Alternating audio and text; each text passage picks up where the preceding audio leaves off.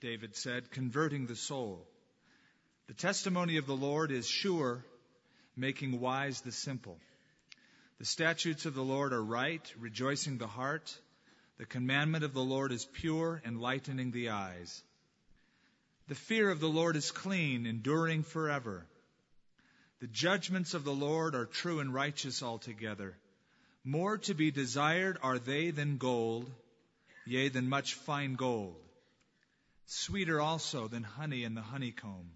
Moreover, by them your servant is warned, and in keeping them there is great reward. Let's pray. Lord, your word is perfect. We desire it, Lord. More than the riches of this world, we desire, Lord, that we might be conformed into the image of your Son. And Lord, tonight before you sits a group of people who have put away any earthly pursuits this evening, any other form of entertainment that they might otherwise seek, any other appointments, and they've kept an appointment with you because your law is perfect. And in keeping it, Lord, there's great reward. I pray, Father, that there would be a wholehearted giving over to your truth. Lord, our desire is that we might know you personally, that we might walk with you, hear your voice, experience your touch, know what it's like to have you pick us up when we fall. Jesus said, your word is truth. And so, Father, though for many of us Zephaniah is unfamiliar territory, I pray that we might love your truth, cling to your truth, and learn to extract those lessons that your Holy Spirit would give to us as we search it. In Jesus' name, amen. Zephaniah, 3 chapters tonight. Zephaniah was of royal lineage. We understand that from the first verse of this book. He's the great-great-grandson of a great king named Hezekiah. Hezekiah was one of those guys who started believing God at his word and wanted to see the nation come back to God. And of course, he had the power to do it. He was a king, and so he could make laws that would govern the lives of people and reforms that would bring people back to the Lord their God. And Hezekiah did that. He did, the Bible said, what was right in the eyes of the Lord, more than those who were before him and more than those who came after him. He was a godly king down in Judah. As he was serving the Lord, however, the Assyrian army came against Jerusalem and threatened him. There were 185,000 of them around the city of Jerusalem, which scared Hezekiah. Scared him enough to fall on his face before God and tear his clothes and basically say, God, help! And God sent Isaiah the prophet. And Isaiah said, don't worry, Hez, you're going to be all right. God has heard your prayer, and God will send the Assyrians away. And sure enough, he did. He sent Sennacherib and the rest of the Assyrians back home. And in the morning, they found slain around Jerusalem 185,000 Assyrian troops. As time went on, however, about 50 years worth of time, as often happens with individuals, we forget lessons. We forget God's goodness. We forget his miracles. We look to the past and we remember that one time, long time ago, we walked with God, but no more. And the nation became corrupt. There were a few kings. One was named Manasseh. The Bible describes him as the wickedest man who ever lived. And his son Ammon, who brought back the idolatrous worship system of the Canaanites and the Ammonites.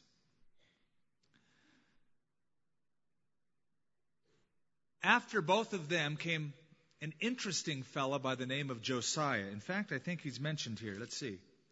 The word of the Lord which came to Zephaniah, the son of Cushi, the son of Gedaliah, the son of Amariah, the son of Hezekiah, in the days of Josiah, the son of Ammon, the king of Judah. Josiah was interesting because he became king when he was 8 years old. That's frightening. My son is about 6 years old. And I think, imagine ruling a kingdom. I mean, you'd have a lot of fun. You could, I suppose, have any toy you wanted at any time you wanted it. But the idea that an 8-year-old would sit upon the throne, the good thing about that is that he was influenced by godly people. And when he was 16 years of age, he decided, I'm going to follow God with all of my heart. You know, to me it's wonderful when young people, of course I call them young people now that I'm getting a little bit older, but when a person who is in their teenage years and early 20s and so forth, make commitments to the Lord. Somebody came up to me recently, and it was a couple months ago, and they were asking about some kind of, I forget exactly where it was, here or California or somewhere, and we mentioned the people that came forward and the children that came forward, and one of them said, like 14 and a half came forward, meaning the half being the child. And I remembered back to the words of Dwight L. Moody when after an altar call at his church in Chicago, he said, well, honey, how many came to know Christ tonight? He said, 2.5. She said, 2 adults and 1 child? He said, no, 2 children, 1 adult. Because that child has his whole life now to give to God. That adult has wasted half of it on the devil. He's only got half to give. When a young person comes to grips with who Jesus is, the potential, the older you get more set in your ways, more stubborn in your ways, and you're less apt to turn and make significant choices. Most choices made for Jesus Christ are made when you're a teenager. Josiah made a turning to God. And in the 18th year, he decided to command that the temple would be rebuilt in Jerusalem because it was in ruins. So he sent a guy by the name of Shaphan, a scribe, and said, go tell Hilkiah the priest, get the money in the treasury boxes of the temple and pay the workers to restore the temple. So they did. As they were building up the temple that was destroyed, they found a scroll of the law of God. It had been long lost. And Shaphan the scribe told King Hezekiah, and he read it in his presence. Or told Josiah. Josiah tore his clothes. And he wept and he said, we've got to pray that God will not bring upon us all the curses promised in the law for those who forsake him. And we have forsaken him. So he said, go pray. So they went to a lady by the name of Huldah, a prophetess. And these guys had a little prayer meeting, and Huldah came back and said, you go tell Josiah that God will destroy this place, but not for a while. Because his heart was tender, and he wept, and he tore his clothes, and he was humble, I will spare him. But after he's gone and he's at peace in his grave, then will I destroy this place. So during this time that Zephaniah writes, they've had a background of idolatry and wickedness, but Josiah has started some religious reform, spiritual revival, in a sense, is happening, though it has not taken to the whole nation. The Assyrians have been wiped out. In fact, the Assyrian Empire is about to completely crumble up in Nineveh at the time this is being written. But the Babylonians are flexing their muscles, and they're starting to come down into Judah. And the theme of Zephaniah is that God will judge thoroughly the nations of the world. God will judge his people, but in the end, God will save his people. It is not a familiar book. I doubt many of you have heard messages out of Zephaniah, though I would say that Zephaniah is a prophet of love. Now, as you read this, you may think, I don't think so.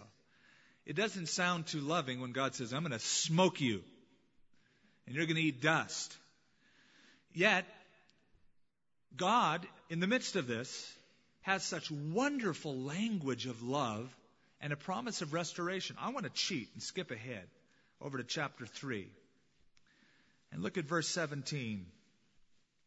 If you probably know any verse in this book, it's this one. The Lord your God in your midst, the mighty one, will save. He will rejoice over you with gladness. He will quiet you with his love. He will rejoice over you with singing. I like to look at Zephaniah, as one commentator called it, the dark side of love. Let me tell you a little story. In a large suburb of New York City, there was a child laying in her bed. And a shadow of a man came close to the bed with a stern look on his face, bent down to look at the child, The child screamed at the top of her lungs. He quickly moved back, and the mother came in and held the little child and comforted. That man went into another room and got on the phone and talked about this little child to what we might call an accomplice. A plan was being formulated. He quickly rushed into the room where the child was, took the child, snatched her from her mother's arms, ran outside into a car that was waiting outside with the motor running, and rushed off in the dark. Sometime later, they pulled up to this ominous building that was completely dark except one lit room up on top. And this man rushed the child upstairs to another man, the man he had spoken with on the phone. The man that he'd spoken with on the phone grabbed the child and put her in the room, and with the help of a woman, plunged a knife into the abdomen of the little child. You say, how cruel. I hope they catch the people that did that. No, that is a story of love. Tender love. Because the man was the child's father. And on the phone, he was talking to the doctor at the local hospital. The child was crying because of a sharp pain in the right lower quadrant of the abdomen. The doctor said if it gets too bad, rush her to the hospital, which he did. Took her into that lighted surgical suite, and an act of wonderful love took a scalpel after making a sterile field and operated on the child and saved her life. Love is expressed in different ways. Love is expressed when you give kids a toy, when you hug them. And sometimes love is expressed when you put a scalpel to their abdomen to remove an inflamed appendix. Though if the child would look at that knife coming, could say, Daddy, you don't love me. Daddy loves the little baby. God is a divine surgeon, the great physician. And He knows when to give us things that make us laugh and smile, and He knows when to prescribe painful times to take away disease that's in our life, ruptured spiritual appendices. And God does that to the nation of Israel through captivity to turn them back to Him. I would like to read a little poem that I found, that I've written here in my Bible, about God's love, in sorrow, in affliction. Is there no other way, O God, except through sorrow, pain, and loss, to stamp Christ's likeness on my soul? No other way except the cross. And then a voice stills all my soul, as stilled the waves of Galilee. Canst thou not bear the furnace, if midst the flames I walk with thee? I bore the cross, I know its weight. I drank the cup I hold for thee. Canst thou not follow where I lead? I give thee strength, lean hard on me. The scripture says, whom the Lord loves, He chastens. Jesus said, every branch in me that is bearing forth fruit, the Father prunes that it might bear forth more fruit. If a tree had a mouth and had a mind to think out these things, what would it say when you would walk up to it with this huge shear scissors to cut off a branch and to prune it? You say, no, wait, stop. I promise to be a good tree. I'll bear more fruit. You know it can't unless it's pruned. You're not trying to hurt the tree. You're trying to have the tree produce much more fruit. God's love, in some circles, is emphasized to the point where it is seen as a weakness instead of a strength. God has love. God assures us of His love. His love is strong. And God knows when to give us those clever little toys and when to put the knife to our abdomen. And that's kind of basically the story of the book of Zephaniah. Charles Spurgeon told a wonderful story one time about a farmer in the British community who on his weather vane painted, God is love. Spurgeon said, what do you mean by that? You mean that God's love is shifting like the winds? He says, no, I mean that in whatever direction the weather vane points in or the wind is blowing, God is love. Doesn't matter. Whichever way the wind blows, God is love. You may be at a time of your life where you're experiencing tropical breezes, and it's great. You've never had it better. God's blessing you, prospering you, you're happy, your family's together. you're in an upswing, and you're going, praise the Lord, God loves me. Only to soon turn around and have a cold, fierce wind blow over your soul in the form of some trial. You may in the future be tempted to question God's love. Don't do it. God will bring you through a period, but in the end, just like in the end of this book, God assures you that His purpose is intact and that all things work together for good to those who love God and are called according to His purpose. There's a couple themes as we go through this book, and we're going to highlight just a few verses tonight and just finish the book. Probably won't read every verse. I'll just tell you what those verses reflect. One theme is the theme of God's judgment in love. It is expressed in a phrase, the day of the Lord, which appears 7 times in this book. It is a phrase that is used more in this book than any other time. It's a day of punishment. It reflects not only the Babylonians coming in, but it speaks of the future, what we would call eschatologically, peering with a telescope into the end of time when God, in the tribulation period, will judge the earth for wickedness. If history were like a train and the prophets were conductors yelling off the stops, Zephaniah would be saying, judgment coming, last stop, everyone off. And Zephaniah predicts a judgment that will come upon the whole earth. Let's look at it.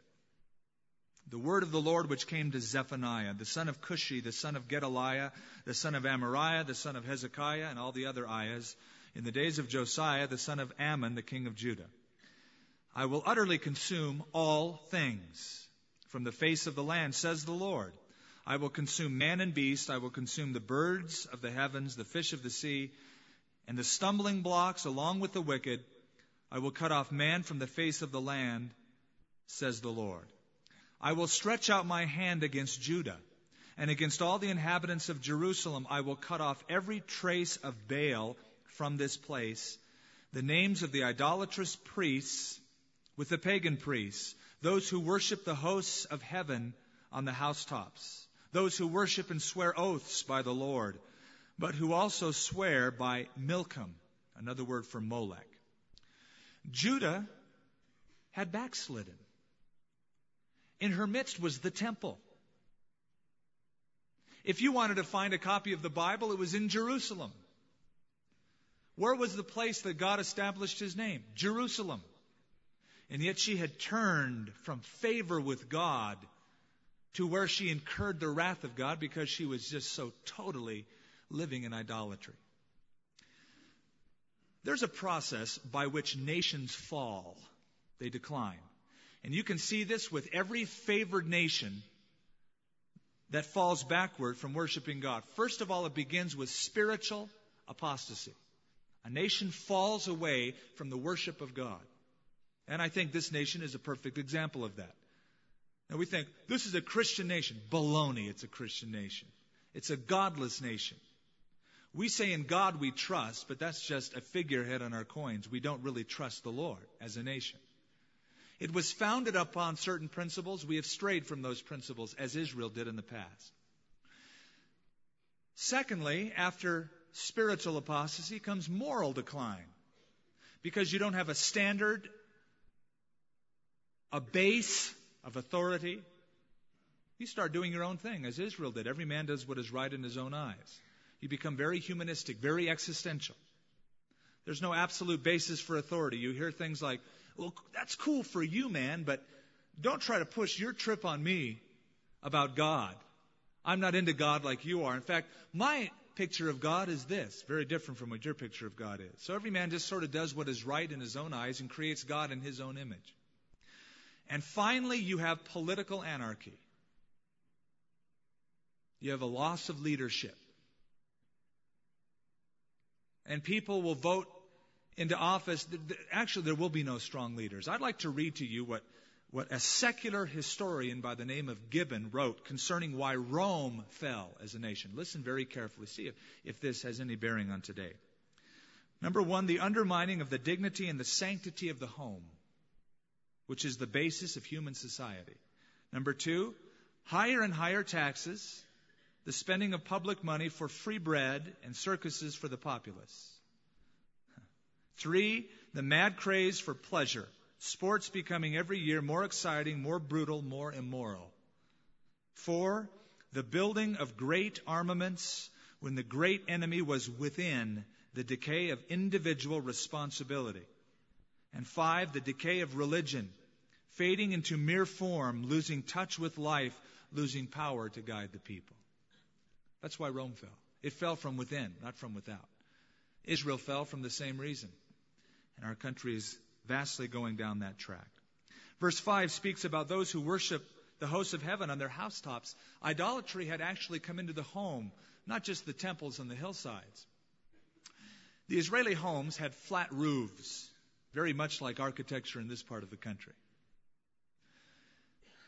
The family would go up and use the top of their home, however. The rooftop was a time to retire in the evening and just hang out with the family and just relax. In fact, the law said that you are to build a railing around the top of your home so that no one would fall off of it and you'd be held responsible. And so what people were doing during this time is using the roofs of their houses, which was meant for relaxation, to worship the constellations, the zodiac, the sun, the moon, the stars, in the home. Those who worship and swear oaths by the Lord. The problem is that people were still going to church, claiming that they love Jehovah God, but worshiping the other gods. It's called syncretism. You claim to be a Christian, and yet you weave into the fabric of your Christianity pagan worship or immorality. Like many people who come to church today and claim to be believers, but they do absolutely anything they want, and they're interested in churchianity and not Christianity. They don't want Jesus to rule over their lives. They don't want to submit to His loving authority. And yet they'll swear oaths. Oh, praise God, man. Hallelujah, brother. Well, they go off and commit immoral acts and live any way they want. Who also swear by Molech, Milcom, the god of the Ammonites across the river, who was worshipped by sacrificing children. As Molech would be heated up, his arms red hot in the fires, they would place their babies upon him and they would fry to death. That was practiced in Israel around Jerusalem. Those who have turned back from following the Lord have not sought the Lord nor inquired of Him. Those people who once worshiped God, who once followed God, now turning back from the Lord. They thought that obedience was too restrictive. They wanted freedom and liberty. You're not going to rule over us. I'm not going to have anyone control my life. I'm in charge of my life. I make my own decisions. I'm a man. A man doomed for judgment. Following God, living at that high peak of fellowship, but now in rebellion against Him. Be silent in the presence of the Lord God, for the day of the Lord is at hand. The Lord has prepared a sacrifice. He has invited His guests. You know who the guests were? The Chaldeans, the Iraqis. Do you remember during the war what Saddam Hussein called the prisoners of war? Called them guests. They were guests held under his authority against the guest's own will. Well, God says, I'm going to bring some guests. I'm going to sacrifice you like a meal, Jerusalem, Judea, and I'm going to bring the Iraqis in, the Chaldeans. They're going to be my guests for the feast against you. And it shall be in the day of the Lord's sacrifice that I will punish the princes and the king's children, and all such as are clothed with foreign apparel. You know, clothing is interesting. Clothing trends are fascinating. Clothing usually is a statement or an orientation of the direction of that person's outlook and philosophy in life many times. They were bringing in the wear, the fabric, the clothing styles of the pagans around them, the foreign worship system. Becoming so much like them, wearing even their clothes. In the same day I will punish all those who leap over the threshold and fill their masters' houses with violence and deceit. Those who are swift to leave their house and plunder the house of the poor is what he's speaking about. There will be on that day, says the Lord, the sound of a mournful cry from the fish gate, a wailing from the second quarter, a loud crashing from the hills, Wail, you inhabitants of Maktesh, for the merchant peoples are cut down, and all who handle money are cut off. This is what he's speaking of. The fish gate is the present-day Damascus gate, facing north, where fish was brought in from the Jordan River and the Sea of Galilee for the city. Maktesh is a depression in the city of Jerusalem called the Tyropean or the Cheesemaker's Valley, where Jerusalem goes down to the present-day Wailing Wall, Western Wall. In the ancient times, they had merchandise that was sold there. There will be a wailing there, God says. You won't be making money any longer because you'll be in captivity. And it will come to pass at that time that I will search Jerusalem with lamps and punish the men who are settled in complacency, who say in their heart, the Lord will not do good, nor will he do evil. These are people who say, God is not involved. I can do whatever I want. God won't do anything good. He won't do anything bad. He won't do anything at all. I can do anything I want. Why speak of God? And they became complacent. Do you remember when the Magi came to Jerusalem searching for Christ? And they asked the high priest where the Messiah was to be born? The priests were able to tell them. He's going to be born in Bethlehem, as the prophet says, Micah 5:2. But you, Bethlehem, in Judah. And they quoted the scripture. Yet, though they could quote the scripture, and the wise men had come all the way from the east to search out the child, seeing the star, these guys were so complacent. They didn't even go to Bethlehem, 4.5 miles away, to see if this thing was true. Yeah, Word of God's great. Oh, I'm tired. Too busy for that. They'd become complacent. The Word of God didn't move them any longer. They could care less. They'd lost their spiritual appetite, their spiritual love. They say in their heart, the Lord will not do good, nor will he do evil. Verse 14, the great day of the Lord is near. It is near, and it hastens quickly. The noise of the day of the Lord is bitter. That day is a day of wrath, a day of trouble and distress, a day of devastation and desolation, a day of darkness and gloominess, a day of clouds and thick darkness, sort of a day like today, actually. A day of the trumpet and the alarm against the fortified cities and the high towers. The day of the Lord is spoken about in a twofold sense in the Scripture. I want to just briefly cover it because we've gone over it in the book of Joel. You could sort of look at the prophets in the Old Testament like holding up a couple different lenses. You look up through one lens, and the first lens is the Babylonian captivity. But you can see through that lens to another event. That is the final judgment of God upon this world, called the Great Tribulation period. The day of the Lord has those two aspects in view, a local, imminent kind of a thing, and a far-reaching one.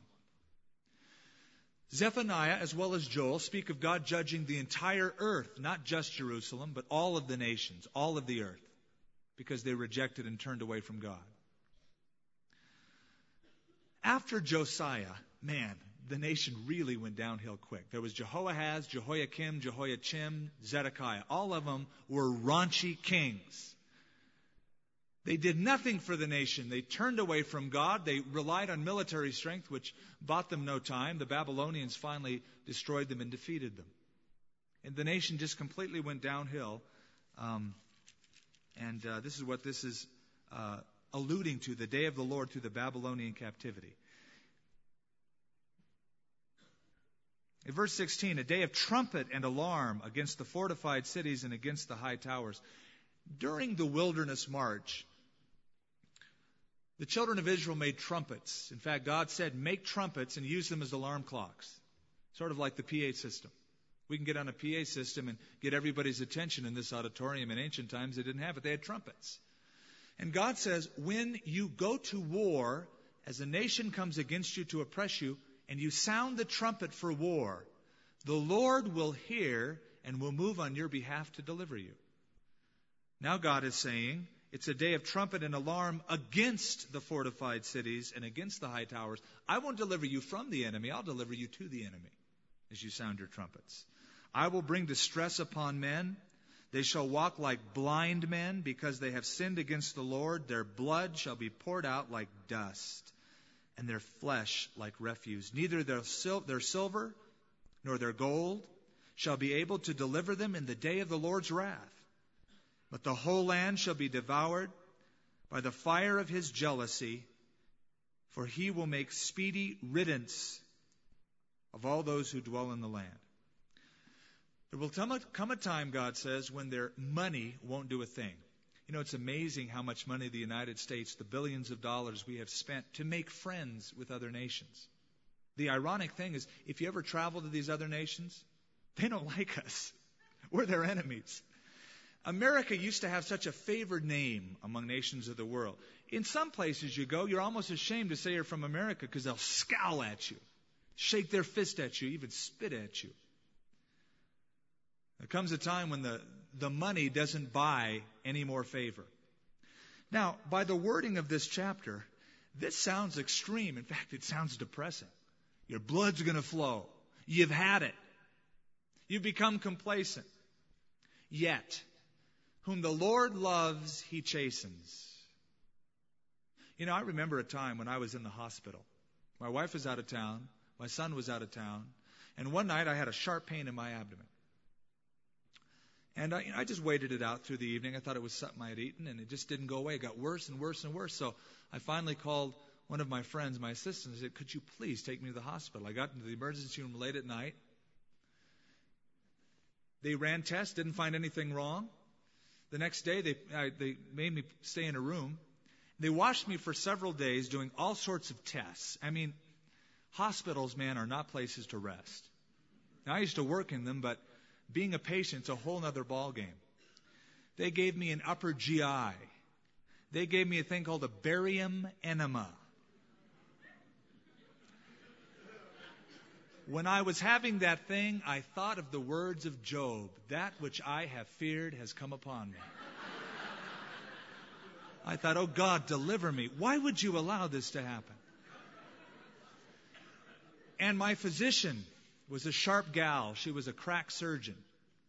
She came into me and she said, Mr. Heitzig, we've run blood tests on you for several days. You have an incredibly high white blood count. Now, I know what that means. It means there's an infection in there somewhere. She said, we've done all these tests. We can't find it. If it doesn't go away by tomorrow morning, I'm going to cut you open and I'm going to look around. I don't know what I'll find, but I'm going to look around. I've checked you out on the outside. I've checked you with X-ray, but now I'm just going to look at you on the inside. Pull out your guts. See what's in there. See what the problem is. And I just said, all right. I'm at your mercy. But I was really at God's mercy. I prayed my heart out that night. Called a bunch of people, said, pray, pray, pray. And God, they prayed. My white count went down, and I was released the next day. But when the doctor said, I'm going to cut you open, now I could have said, why? Don't you love me? I mean, what did I do to you? But the doctor was after my best interest. Wanted to save me from that infection growing into perhaps a ruptured appendix, which could kill me momentarily. God was acting in severe love. I'm going to cut you open. The blood will flow. You will go into captivity. I will rid you through this of all of your idolatry. And in the end, you'll come back. And toward the end, he says, the Lord your God in the midst of thee is mighty. He will rest in his love or quiet you with his love. Well, chapter 2 is a chapter that not only speaks of Judah, but all of the nations of the world that God will judge. And we're not going to look at all the verses, but notice that the first part of this is a call to repentance. The Bible says God is not willing that any should perish. And so he says, gather yourselves together. Yes, gather together, O undesirable nation. The idea is gathering together for a religious convocation, kind of like a national day of prayer to turn back to God. Before the decree is issued, before the day passes like chaff, before the Lord's fierce anger comes upon you, before the day of the Lord's anger comes upon you, seek the Lord, all you meek of the earth, who have upheld his justice. Seek righteousness, seek humility. It may be that you will be hidden in the day of the Lord's anger. Seek God. You who are meek. Meekness, well, some person described meekness is by saying just divide up the word and you've gotten the idea. Me, ech. It's the idea not of self-abasement necessarily as much as the opposite of saying, I must have my own way, I must live with my own rights and do what I want and have control over my life. The opposite of that is meekness, is living under the control of God. Strength under His control. Seek the Lord, God says. It could be that God will hide you from His anger. Now we know prophetically that when God breaks out upon this world in tribulation, the great tribulation period, that He will hide His church, take His church out of the world before the tribulation. That seems to be abundantly clear in the Scriptures. But it might be, and probably will be, that before the time He does that, we will still experience the tribulation of this world and even brush up against the judgment of God and the consequences of man's sin. It could be very tough before that time that we are hidden. There's a call to repent, a call to come back to God. And now there's the judgments upon the nations of all the world. I'd like you to turn to chapter 3. God sort of selects all the nations around Israel, bringing local as well as universal ramifications to it. And He starts in chapter 3, verse 1 with a woe. Woe to her who is rebellious and polluted, to the oppressing city. She has not obeyed His voice. She has not received correction. She has not trusted in the Lord. She has not drawn near to her God. Now, this is denouncing the city of Jerusalem in context. And it sounds like strong language. And anytime God says, whoa, it's strong language. But there's a lot of people who think, well, that's the Old Testament. The God of the New Testament isn't like that. Really? Well, sometime look at Matthew chapter 23, where 7 or 8 times Jesus says, woe to you hypocrites! And He denounces the Pharisees and the religious people, in fact, the leaders of the nation, for turning away from God like these guys did. It's the same God.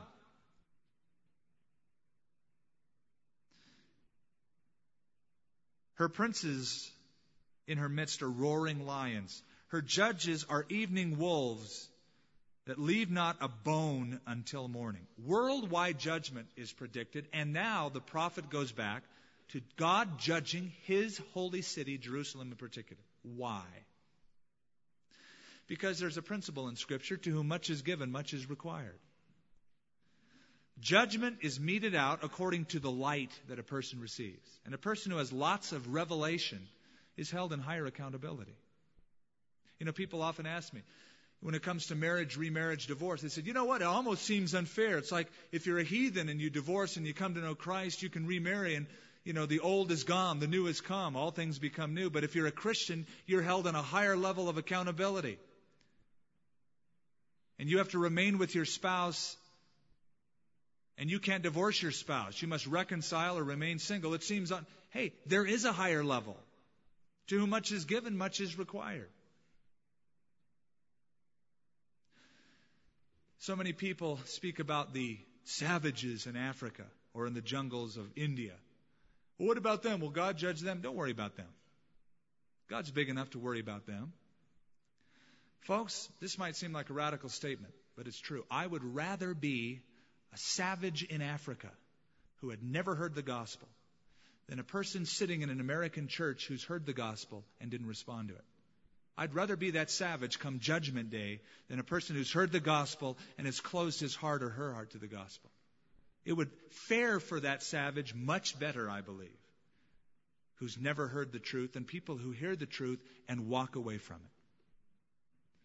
So God comes back to His own people. Why? She has not obeyed His voice. She has not received correction. Remember, I spoke to you about Hezekiah? 185,000 Assyrians camped around Jerusalem. They got scared. They started repenting like crazy and crying out to God. 185,000 of the Assyrians were killed. Well, they didn't learn the lesson. They said, oh, great, trouble's gone. Let's have a party. And they did that for 50 some odd years. They hadn't learned, they didn't receive correction. She has not trusted in the Lord. She has not drawn near to her God. Notice the leadership, verse 3. Her princes in her midst are roaring lions. Her judges are evening wolves. I don't want to seem too cynical, but when I read that verse, I have to think of politicians.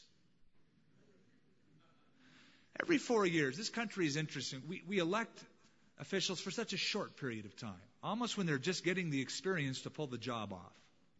We search for somebody else. And every election year, it's the same old song and dance. I don't even want to listen to the news after a period of time. They all say the same thing. It's going to be better. If you elect me, it's going to be better. People have been saying that for 5,000, 4,000 years. Hadn't gotten any better. Oh, but it's different with me. They're like roaring lions, make a lot of noise, but they don't produce.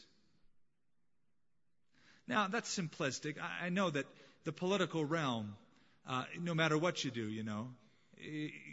it's a no-win situation oftentimes. There's too many people to please, but so often the candidates, they butter up their reputation just to gain the votes, and like roaring lions. Maybe this is true of them too. They leave not a bone till morning. Her prophets are insolent. I like the old King James better. Their prophets are light. They're lightweights. They won't preach turning from sin, repentance, faith in God, faith in Christ. They'll preach the easy message. Smattering of the gospel, smattering of psychology, smattering of worldly philosophy. Put it all together. It's a feel good, be nice. It's nice to be nice. It's good to be good. So go out and be nice and be good. Thank you. Lightweight. No substance. Gutless to stand up and speak the truth for fear that people will say, I didn't like the way he preached. They're lightweight. Treacherous people. Her priests have polluted the sanctuary in that they brought in, during the reign of Manasseh and Ammon, they brought in statues of Ashtoreth and Baal in the very temple of God and worshipped it. The Lord, verse 5, is righteous. He is in her midst. He will do no unrighteousness. In other words, I'm going to judge you and it's going to be righteous. Well, God, how can you be a God of love and be fair? Don't worry, it'll be right. It'll be just. It'll be righteous. During the tribulation period, when God metes out the most horrendous judgment this world has ever seen, and there's death and there's destruction, the kind of time that people will wonder, how could God do this? The Bible says that all the saints and the hosts of heaven will say, just and true are thy judgments, O God. For they have slain the prophets, they have shed the blood of the prophets, therefore you've required blood at their hands. We will be able to say, oh, that's how you do it, God. Well, I agree with that. That's righteous. That's good. That's just. Verse 6 says, I have cut off nations. Their fortresses are devastated. I have made their streets desolate with none passing by. Their cities are destroyed. I've had the opportunity to travel to certain parts of the world and walk through the ruins of ancient civilizations, now just ruins. I walked through civilization of Rome, some of the cities that the Romans built over in the Middle East, cities that the Greeks built, once that were inhabited with thousands of people, temples and streets with colonnades. And as I walk through the cities, these ruins, I think, can anybody really have lived here? But at one time it was a thriving city. We might wonder in days like this, could Los Angeles or New York ever be like that? Completely devastated, destroyed? Nah. Good. For God says, I have cut off nations. Their fortresses are devastated. Their cities are destroyed. There is no one, no inhabitant. Verse 8. Let's get down to the upswing of this. He passes from darkness and speaks of the ultimate future that God awaits for them. Therefore, wait for me, says the Lord, until the day I rise up for plunder. My determination is to gather the nations to my assembly of kingdoms, to pour out on them my indignation, all my fierce anger. The earth shall be devoured with the fire of my jealousy. For then I will restore, it's a good word, to the peoples a pure language. All the confusion that happened back in Genesis at the Tower of Babel, that brought the division between nations. There will be a purity of language. Some people feel this refers to the Hebrew language. That they may call on the name of the Lord to serve him with one accord. From beyond the rivers of Ethiopia, my worshippers, the daughter of my dispersed ones, shall bring my offering. In that day you shall not be shamed for any of your deeds in which you transgress against me. For then I will take away from your midst those people who rejoice in your pride. And you shall no longer be haughty or prideful in my holy mountain. During the time of Manasseh and Ammon and some of the other fellows, even during the time of Josiah, the sins people committed, they did without shame. They would go into the temple and say, praise God, go into the temple of Molech and sacrifice their babies. Worship Ashtoreth, sexual immorality. They had no shame. A child of God who sins is different from an unbeliever who sins. A Christian, a child of God, cannot live perpetually in that sin. He's ashamed of it. The prodigal son squandered all of his money, started eating pig slop. But he woke up and he said, I've got to go to my father. And he ran back to his father in repentance. That's a child of God. A child of God can't live in slop. Pigs live in slop. It's for pigs, not for God's kids. God's kids want to go back to their father. They're not comfortable eating pig slop. They want to rush back. There's shame of face and thus repentance. God says, I'll remove it. Verse 13, the remnant of Israel shall do no unrighteousness and speak no lies, nor shall a deceitful tongue be found in their mouth. For they shall feed their flocks and lie down, and no one shall make them afraid. Sing, O daughter of Zion. Shout, O Israel. Be glad and rejoice with all your heart, O daughter of Jerusalem. The Lord has taken away your judgments. He has cast out your enemy. The King of Israel, the Lord, is in your midst. I can't wait. When there are no politicians, there is no Republican and Democrat Party. There are no despots over in Libya and Iraq. There's one king over all the earth, a benevolent dictatorship. The king of all the earth, the Lord, will reign, and he will reign from Mount Zion. You will see disaster no more. In that day it shall be said to Jerusalem, do not fear. Zion, let not your hands be weak. The Lord your God in your midst, the mighty one, will save. He will rejoice over you with gladness. He will quiet you with his love. He will rejoice over you with singing. You know, we often think about us rejoicing in God, but have you ever put the other twist on that God would rejoice in you and sing about you and think, oh, my kids, I love them. That you are a delight to your Father. The Bible says, bless the Lord. You know, sometimes we say, oh man, God has blessed me. Or we pray, bless them, Lord. Or it's been a real blessing to me. Have you ever thought that your life is a blessing to the Father? Bless the Lord at all times. And when you live for Him and you worship Him and your life is sold out to serve Him, He rejoices over you, and He will in the future. I will gather those who sorrow over the appointed assembly, who are among you, to whom its reproach is a burden. Behold, at that time I will deal with all who afflict you. I will save the lame and gather those who are driven out. I will appoint them for praise and fame in every land where they were put to shame. At that time I will bring you back, even at the time I gather you, for I will give you fame and praise among all the peoples of the earth when I return your captives before your eyes, says the Lord. Let me tell you what Zephaniah is like, this book.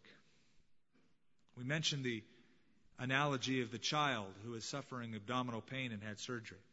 It's like another instance. Years ago, there was a British fleet off of the harbor called Baltimore. The British fleet was sending bombshells, firepower, into the harbor, trying to destroy the fort that protected the harbor. Everybody aboard ship thought, surely, the fort is going to fall to the British. That night, bombs went off in the air. It sounded like mass destruction had happened to the fort. But when the light of dawn came over Baltimore, the British soldiers looked out at the port and they saw the American flag waving.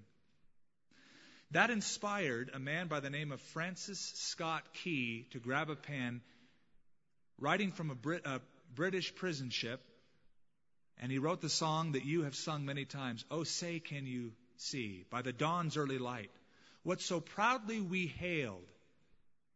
In other words, the fort had not fallen. Though it looked like destruction, it was being bombed all night. At the twilight's last gleaming, it looked like it was all lost, but the dawn brings a whole new picture, the American flag. We won the war, that battle.